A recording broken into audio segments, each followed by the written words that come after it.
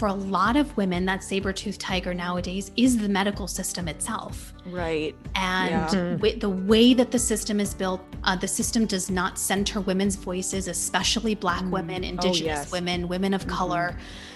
The system itself can be the source of that fear. And also when you're high risk, most of the time you need that system to carry you through the pregnancy and through labor and delivery. And so that option is often taken away of maybe I want to, labor at home longer, or I want to deliver at home or in a birthing center. And oftentimes, like for my clients, those are not options that are safe for them. Exactly. And so this is why I find it so important that we get into your body and figure out what your body needs to feel safe during this pregnancy, even when you need to be inside of that system that doesn't necessarily make you feel safe. And that, I think, is really powerful, because now you're able to recreate that experience for yourself wherever you are. Welcome to the One Strong Mama podcast, the no BS show that's not afraid to get real about all things pregnancy, birth, postpartum, and beyond. We're talking with visionaries who are challenging the status quo and changing the world one pregnancy and one birth at a time. I'm Lindsay McCoy, mama of 4, exercise physiologist, doula, and childbirth educator. My passion is making pregnancy, childbirth, and recovery better. And I'm also passionate about coconut LaCroix. And I'm Lauren O'Hayan, a mom of 3 girls, lover of all things tropical. I have never had coconut LaCroix, and I am known for my work with the core and pelvic floor. Hey friends, today we're talking all things high-risk pregnancy. What is it? What can you or your clients do to manage their risks? And how can we help ourselves and help our clients to reclaim a sense of safety and trust that maybe they feel like has been just lost or just completely crushed through external circumstances?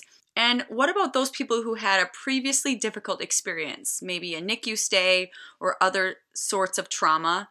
This is really important for us to address. A lot of people are going through this, and we want to know how to support people going through it. It's a big, important topic. Pregnancy isn't always easy for everyone, and it's really important that we know how to support this well. And after you've listened to this episode, if you liked it, I encourage you to consider rating and reviewing it. It really helps us to get this information out there to those who need it. Enjoy! Parijat Deshpande is the leading high-risk pregnancy specialist, somatic trauma professional, and speaker and author who guides women to improve their pregnancy complications so they can reduce their risk of preterm birth. Her unique neurobiological approach has served hundreds of women to manage pregnancy complications and reclaim a safety and trust in their bodies that they thought was eroded forever. Parijat is the author of the best-selling book, Pregnancy Brain, a mind-body approach to stress management during a high-risk pregnancy.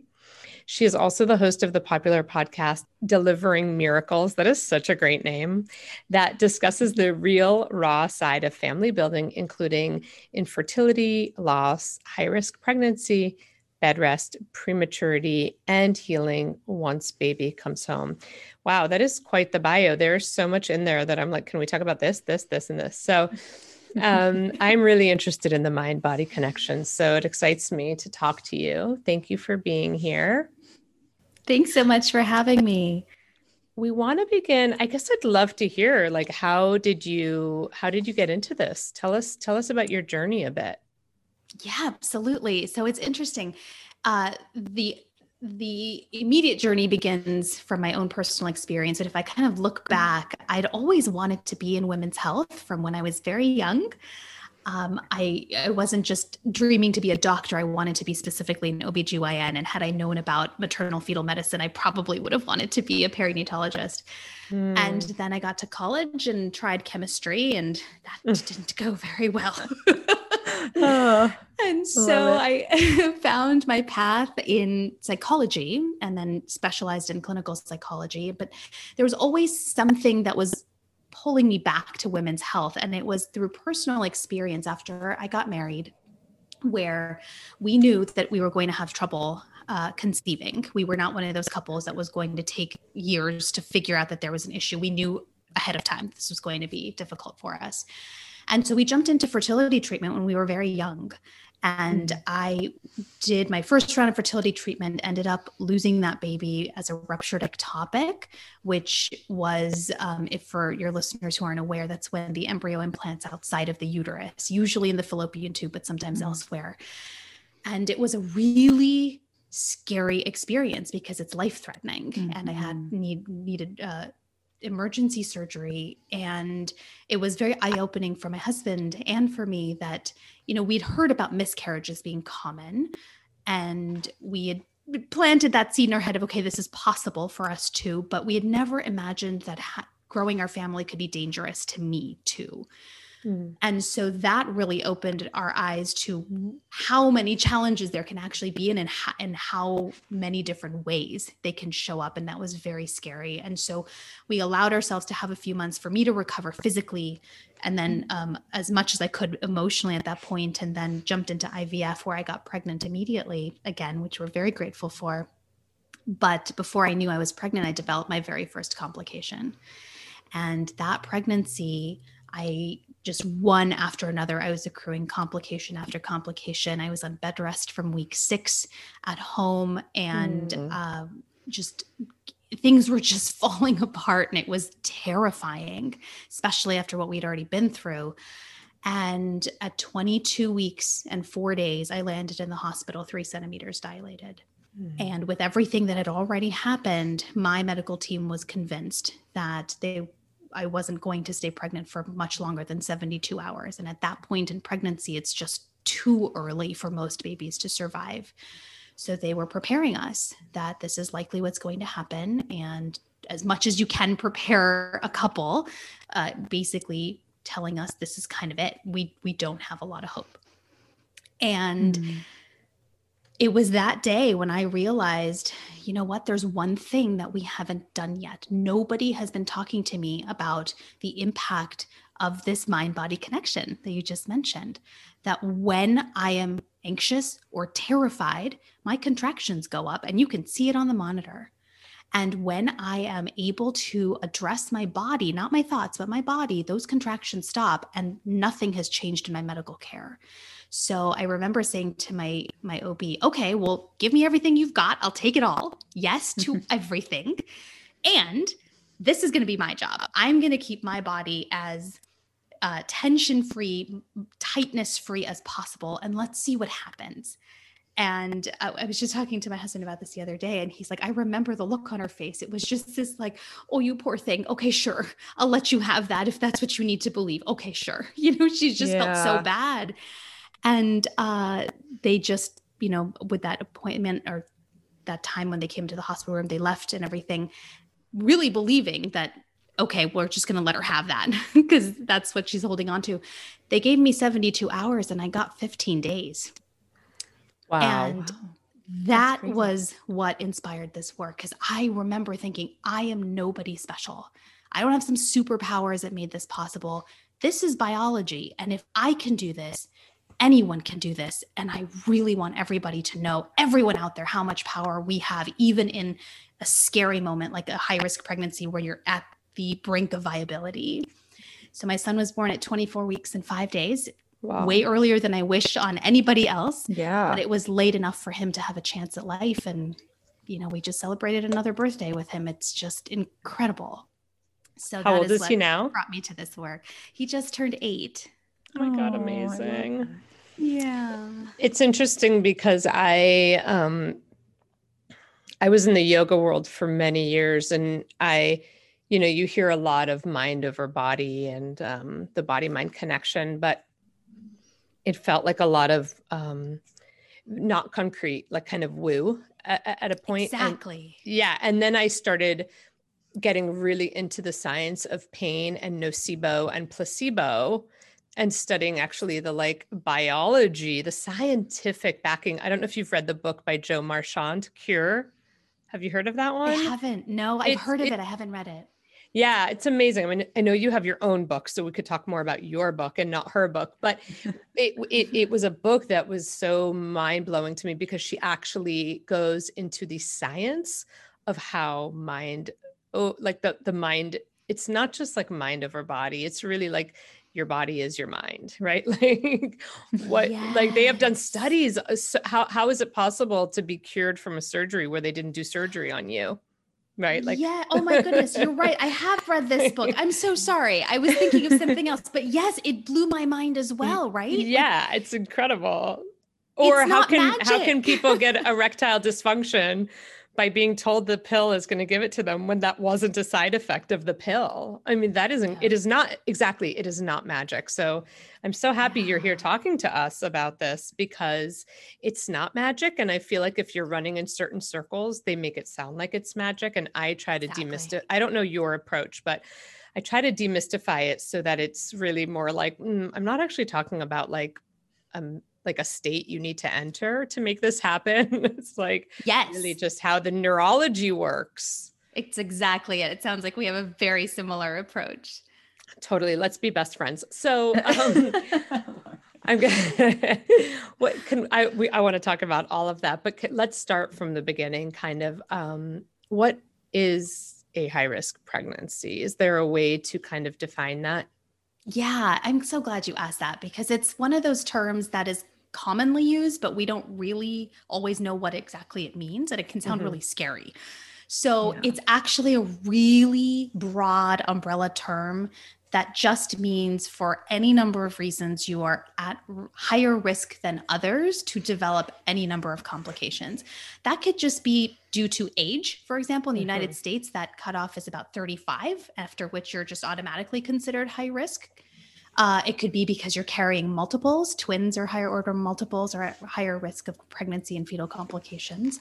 It could be because you have a history of a certain number of illnesses like asthma or cancer or kidney disease or heart disease.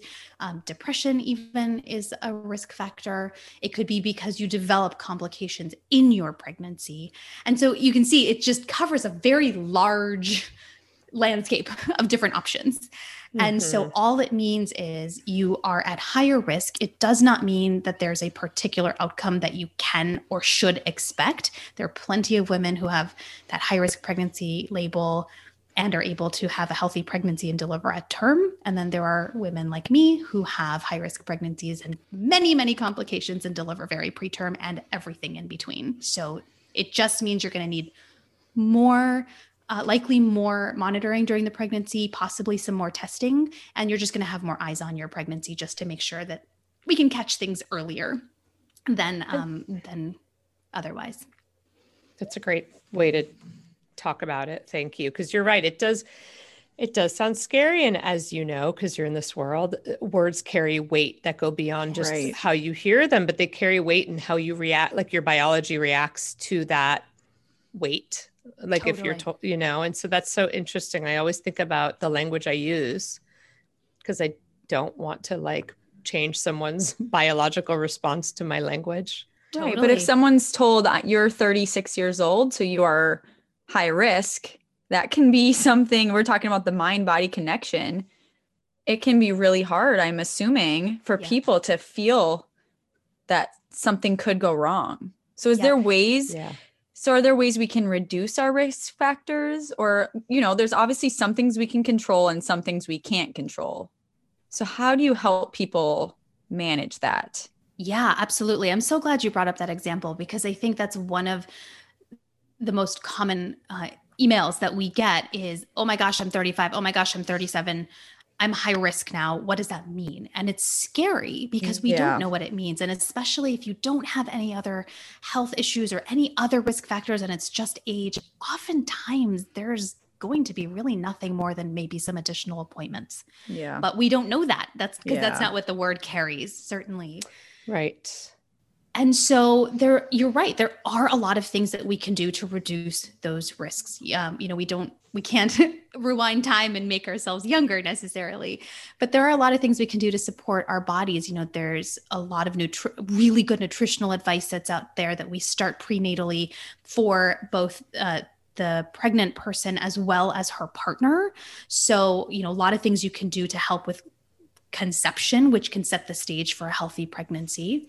And then throughout the pregnancy, of course, diet, exercise, sleep, all of those things are very important.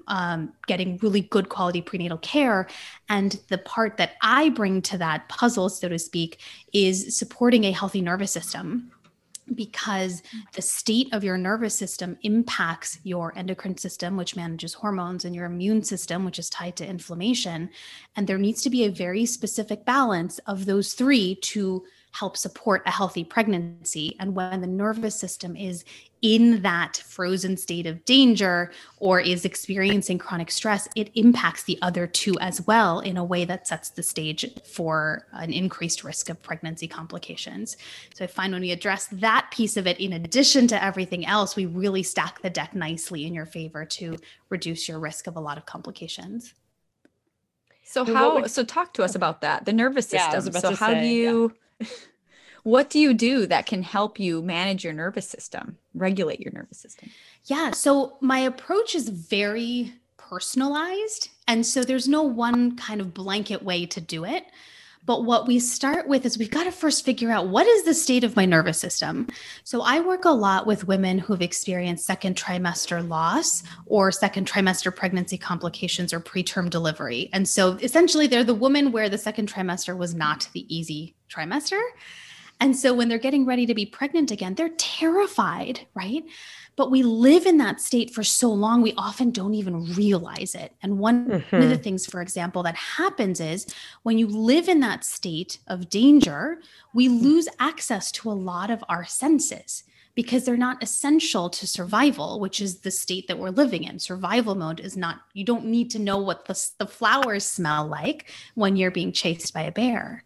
And so it's about retraining your body to bring those senses back online, identify kind of postures and movements that are supporting the survival mode versus bringing you into that safe mode, and bringing your entire body down so that it's no longer feeding into those thoughts that we identify as anxiety or overwhelm or nervousness. So it's very, very body-based. And it really starts with being very curious about, what is my body doing? Can I even feel my body? And what does that tell me about what my next step is?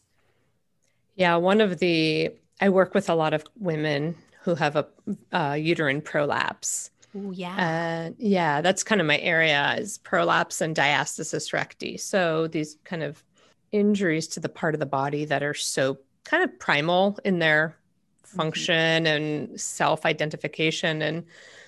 And one of the areas that I work with immediately is like, do you feel safe here? Right? Do you feel safe to begin working on this? Because what has the biopsychosocial message been in your life around you and your body and your injuries? And oftentimes people don't even feel safe. Like they don't feel safe. And it's hard, like you said, it's really hard to operate from a space of feeling so unsafe. Exactly. I love that we're talking about that particular region of the bodies. I imagine you probably have seen this too, that when I begin that work with my clients too, we start to notice how often or how long they actually haven't even been able to feel that part of their body. They've become so disconnected because it feels so unsafe, exactly like you're saying. Well, I mean, even I think it's 1 in 3 or 1 or 4 women have been sexually assaulted in their life. Right.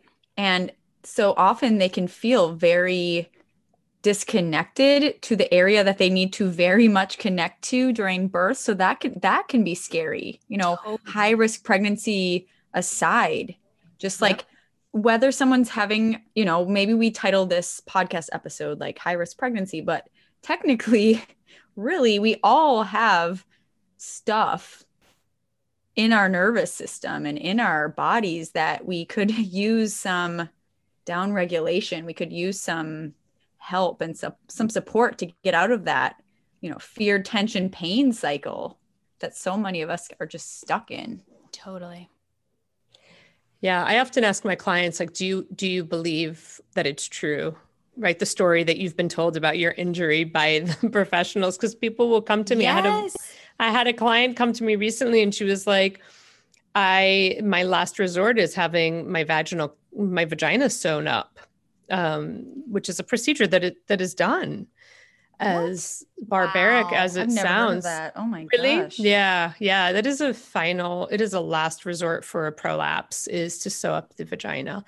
And I was like, she was like, you're my last hope. And I was like, I am not your hope at all. You're your hope, but do you believe that to be true? And I think that it is, when we are working with our clients, and I'm curious about your experience with this, they bring to the table so many stories that they were told about themselves. And how do you begin to help them kind of separate themselves? Like, you're having a stressful moment, it doesn't mean you are stress, right? Like that kind of idea. Like, oh my gosh, I love creating so some much. distance from the experience, because I think people then buy into their experience lock, stock, and barrel. And as you said, with your own experience, it only makes it worse.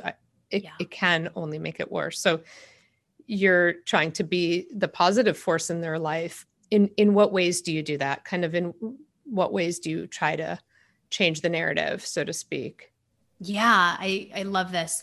That I'm so glad you brought this up, because you're right. There are so many situations like your client you were talking about, where they've heard something over and over and over. And especially I find in women's health, there's so little information outside of kind of what's the standard protocol, that women will hear the same thing. Even if they go to get a second opinion, a third opinion, they might hear the same thing over and over. And so then why wouldn't you think, well, okay, I guess maybe that is all there is. And so a lot of what we do is, first, you have to come at it from feeling safe in your body, because otherwise it doesn't matter anything that we uncover or you tell me or I say, it's not going to land. You're not going to hear it in the same way as if you were experiencing your body in a safe manner, just being that deregulated state. And so that has to come first. And then after that, what I actually do is I go back into their medical history with them, and we walk through it and we go, okay, this is what's on paper. Now tell me your lived experience of this. And when we can map those together, we often find, you know what? Most of the time she knew something was wrong. Actually, I would say almost all of the time she knew something was wrong, or she was trying to get their attention, or she knew something was happening. And for whatever reason, she wasn't taken seriously, or she had an idea of, actually, I don't think it was XYZ thing my doctors have said. I think it was related to stress, anxiety, trauma, something like that. But everybody keeps blowing me off. And when we start looking at that, we go, okay, here's what's on paper. Here's your lived experience. And now they're mapped together. What is the picture that we see now? And when she can see it outside of her, suddenly it is this extremely validating experience that, no, you were not wrong, and no, you are not broken, and no, these are not the only options, and we have more we can do for you.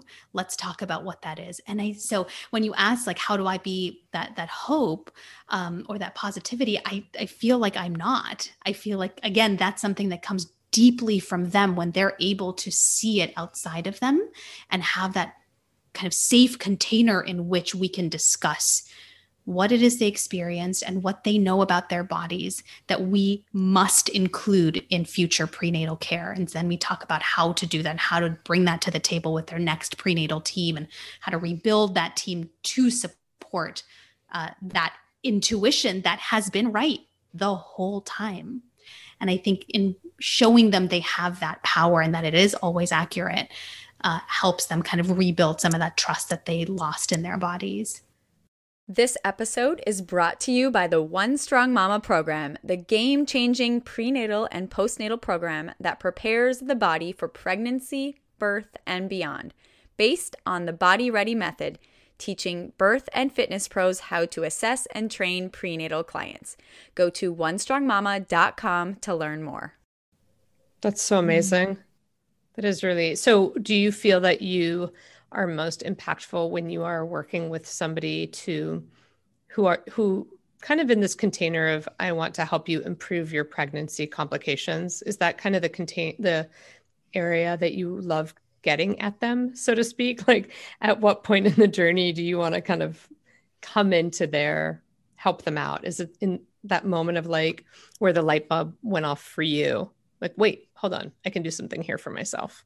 Yeah, I actually really enjoy doing the longer term work to get ahead of it so it doesn't get as far as I went and have that moment so late in the game.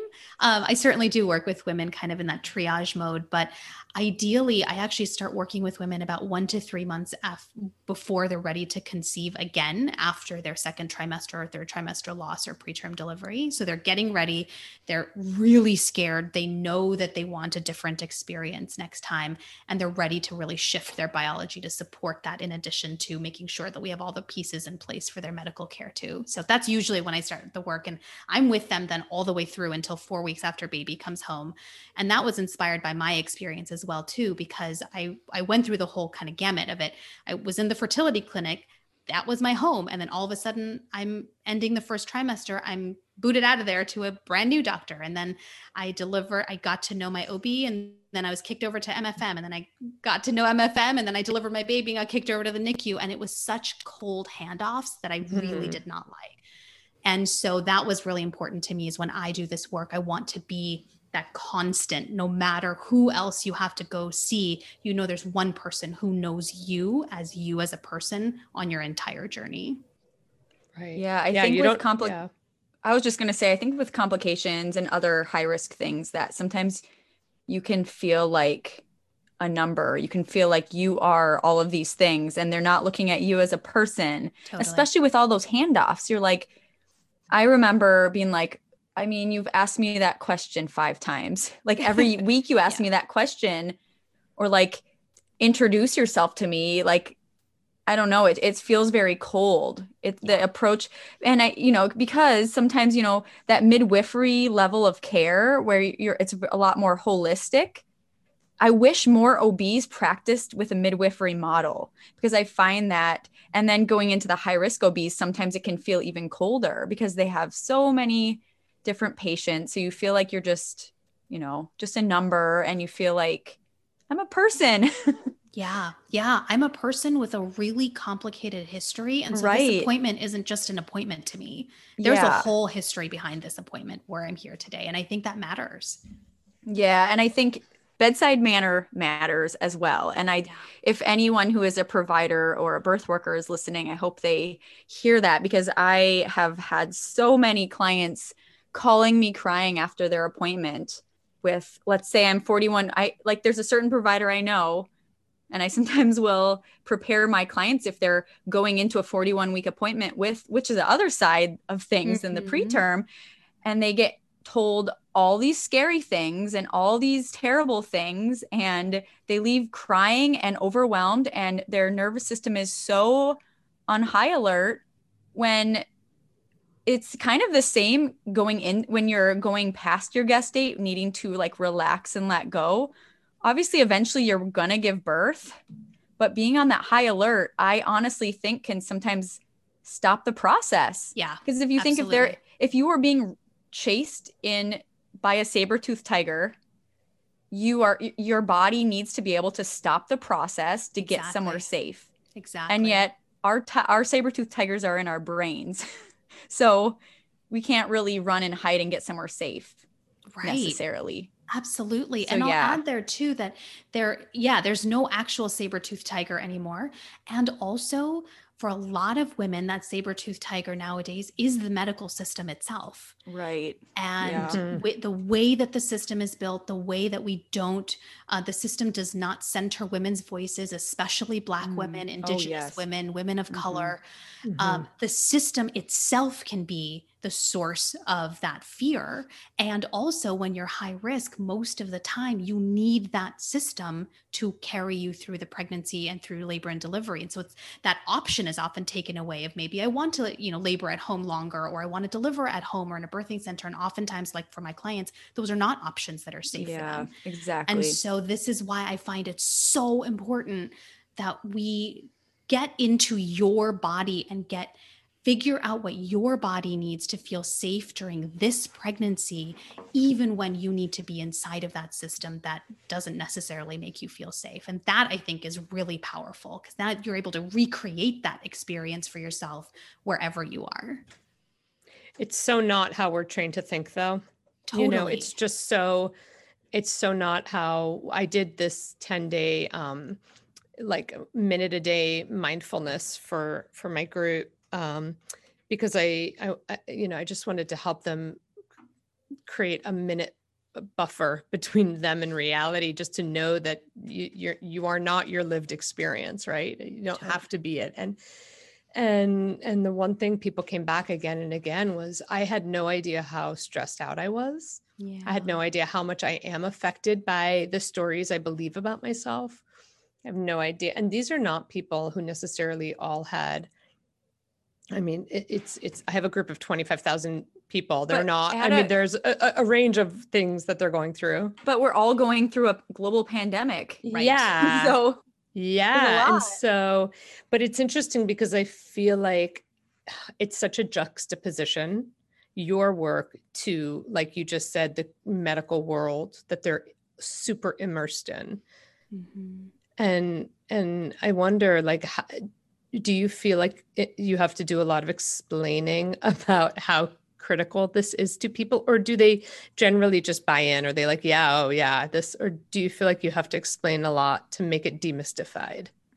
No, I think by the time they come into my orbit, whether they're following me on Instagram or, whatever that might be, by then they know, because they've lived it. So they know exactly what that experience is like of, hey, something's wrong with my body and nobody is listening to me. And I'm talking and yelling and I'm trying to get their attention and nobody's listening. And, oh, wait, look, something terrible happened. I told you, right? And not in a self kind of aggrandizing way, but it's, look, I was right. I know my body. And yet, like you said, the system is not built that way to value a woman's instinct about her body, which I think is ridiculous and infuriating.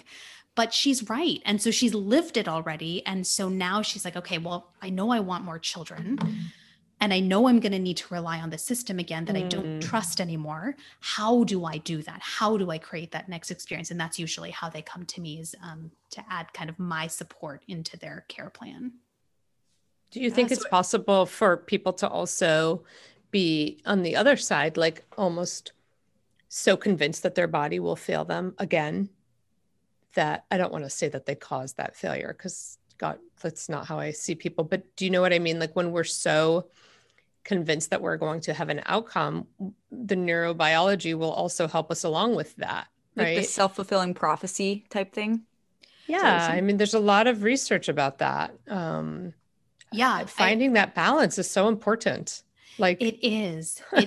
And I always like to frame it from the lens of safety again, is if you don't feel safe to be pregnant because you are so sure that you are going to deliver preterm, going to develop preeclampsia, gestational diabetes, whatever the thing is, or the multiple things are, right? Then that lack of safety is translated from a nervous system that's functioning in survival mode. And as we talked about earlier, when we have a nervous system in survival mode, it impacts the endocrine and the immune system, which affects the pregnancy outcomes and neonatal outcomes. That we know that to be a fact. And so, like you said, it's not that you are causing it.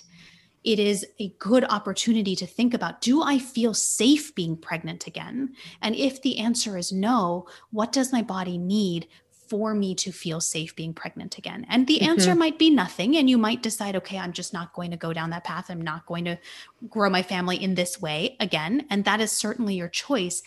And I'd love to present that question, because what if there is an option that you would like to consider?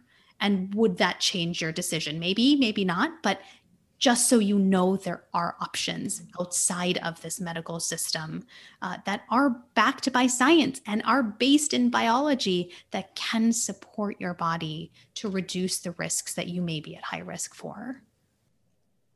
I like it. I love that you say that, because I think it goes back to this idea of you just need to feel safe in order to listen.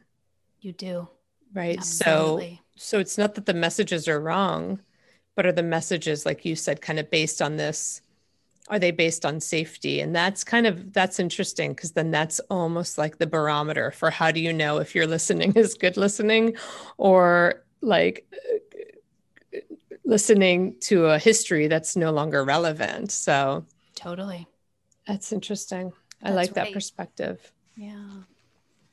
What else? What do you want? What do you want people to know? What do you want pregnant people facing complications or trying to conceive again after having a high risk pregnancy? What's so important? What are some lessons you'd like them to know? Like some tangible stuff, maybe like these, like, here's some simple things you can do. Maybe. Well, I think the first thing I would say is statistics are not crystal balls. And as I think you all also know so well, is when we have any kind of complication, we hear a lot of statistics from our medical team because they have to tell us, because we have to be informed patients to make informed decisions. Certainly, totally get that. I remember hearing all kinds of horrible statistics when I landed in the hospital and throughout our NICU stay. And also, they're not crystal balls. You have the ability to influence your body. And that is not something that you may be hearing often enough. And that's what I feel like I'm trying to spread that message about. Yes.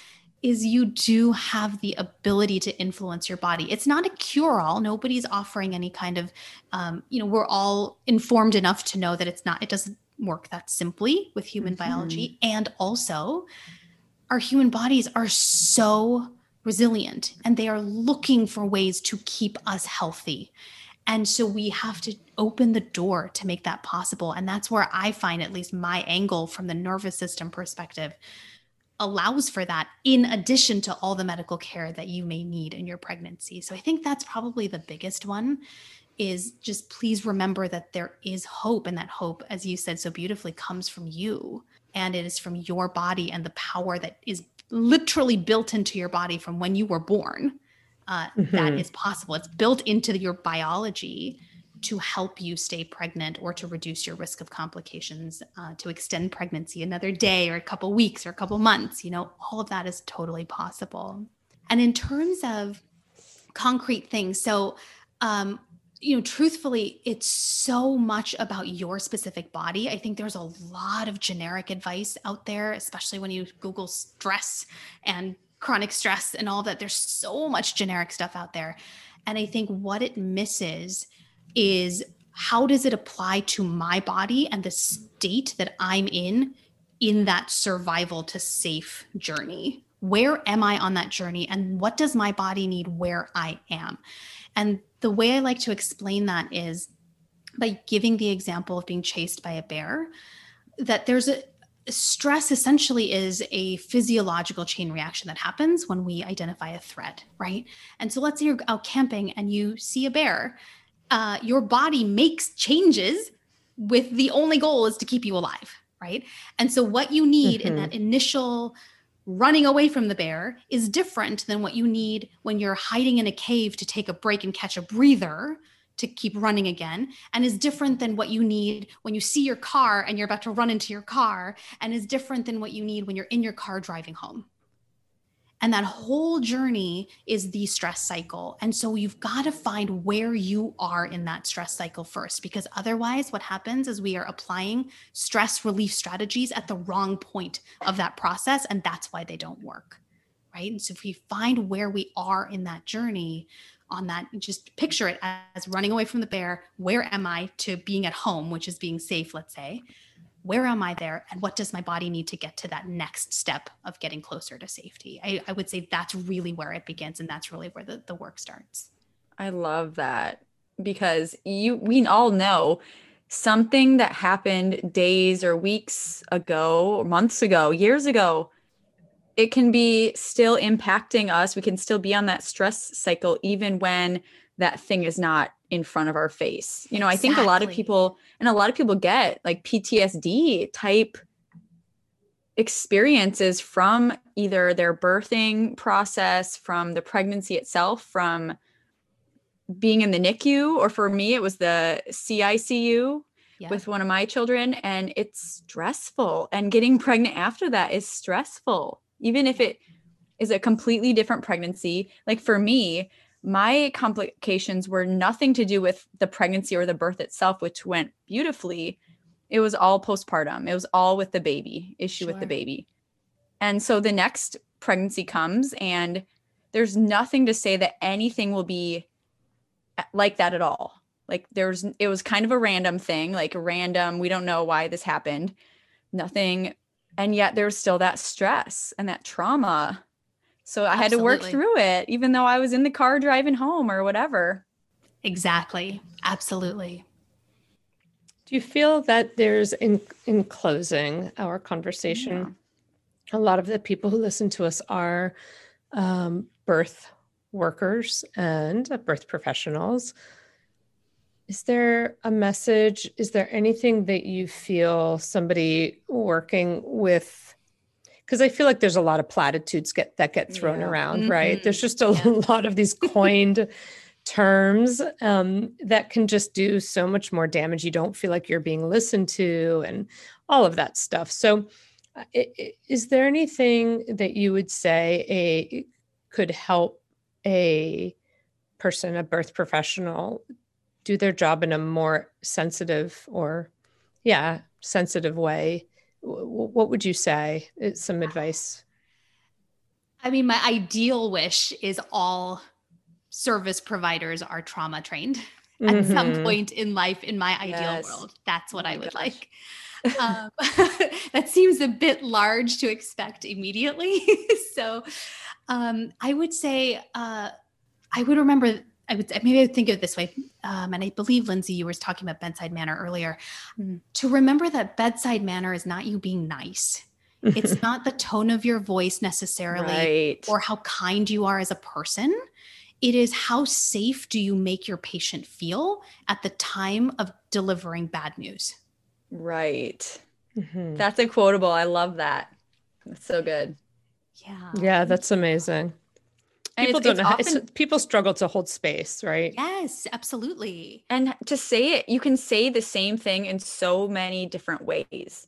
Yes. Like after my daughter's open heart surgery, the doctor came in and basically what I got from the conversation with him was like, well, it kind of worked. Her valves are still leaky, blah, blah, blah. We'll probably have to do this again. So I totally lost my shit, of course. Totally. And then our actual doctor, who I love, comes in and was like, no, this was a great outcome. She has leaky valves. People live with leaky valves. It's okay. Like it was literally the exact same information given in a way that I could process and still gave the information, but was also supporting me. Yeah. Right? Yes. I don't know. Yes. Absolutely. I mean, there's an entire chapter in my book on the impact of the care provided by your care team on your nervous system and ultimately your pregnancy outcomes. Like that's a very real experience that does impact how the pregnancy goes and how the woman not just experiences the pregnancy emotionally, but actually physiologically what happens in the pregnancy. There's plenty of research that shows this. Yeah, Lorimer Moseley has done a bunch of good research. I believe it's him who's done a lot of great research on the impact of like your care provider, how they say it to you and what they say on outcome. Yeah, there's a book called, I think it's called The Worst is Over. And then there's another one by the same author called Verbal First Aid. And it's amazing because it's basically talking about if you were the first person on the scene of like a horrible accident, what your words say, what you say, like let's say these, what do you call them? The people in the ambulance, I'm totally blanking, paramedic, what they say in these moments can make or break. Absolutely. Things. So true. So true. Our words matter. Absolutely.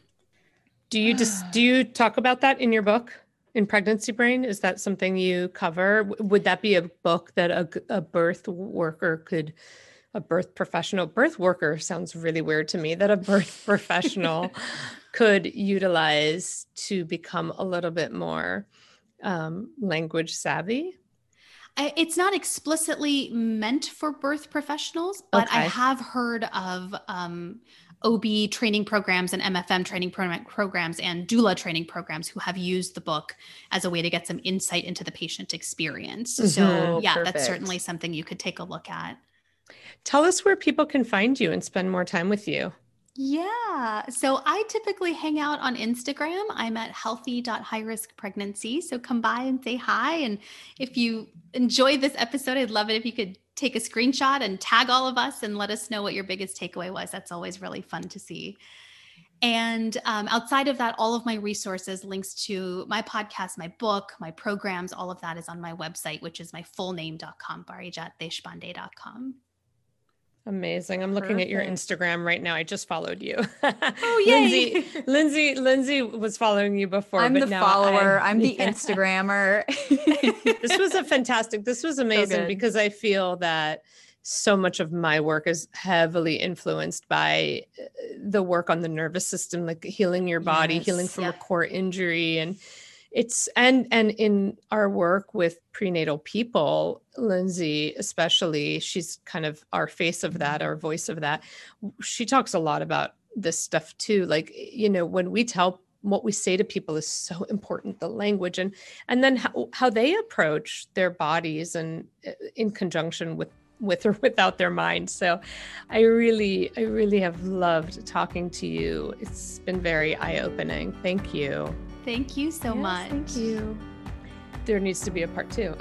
Yeah. Right? Thank you all for listening to the One Strong Mama podcast for birth professionals. If you haven't already, please leave us a rating and a review. We really do appreciate all of the support.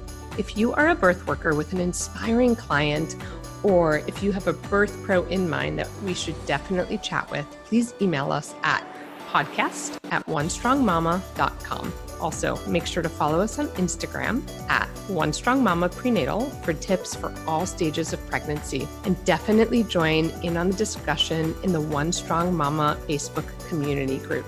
See you here next time.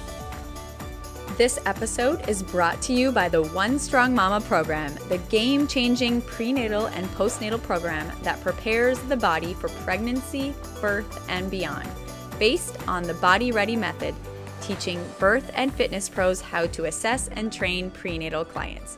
Go to onestrongmama.com to learn more.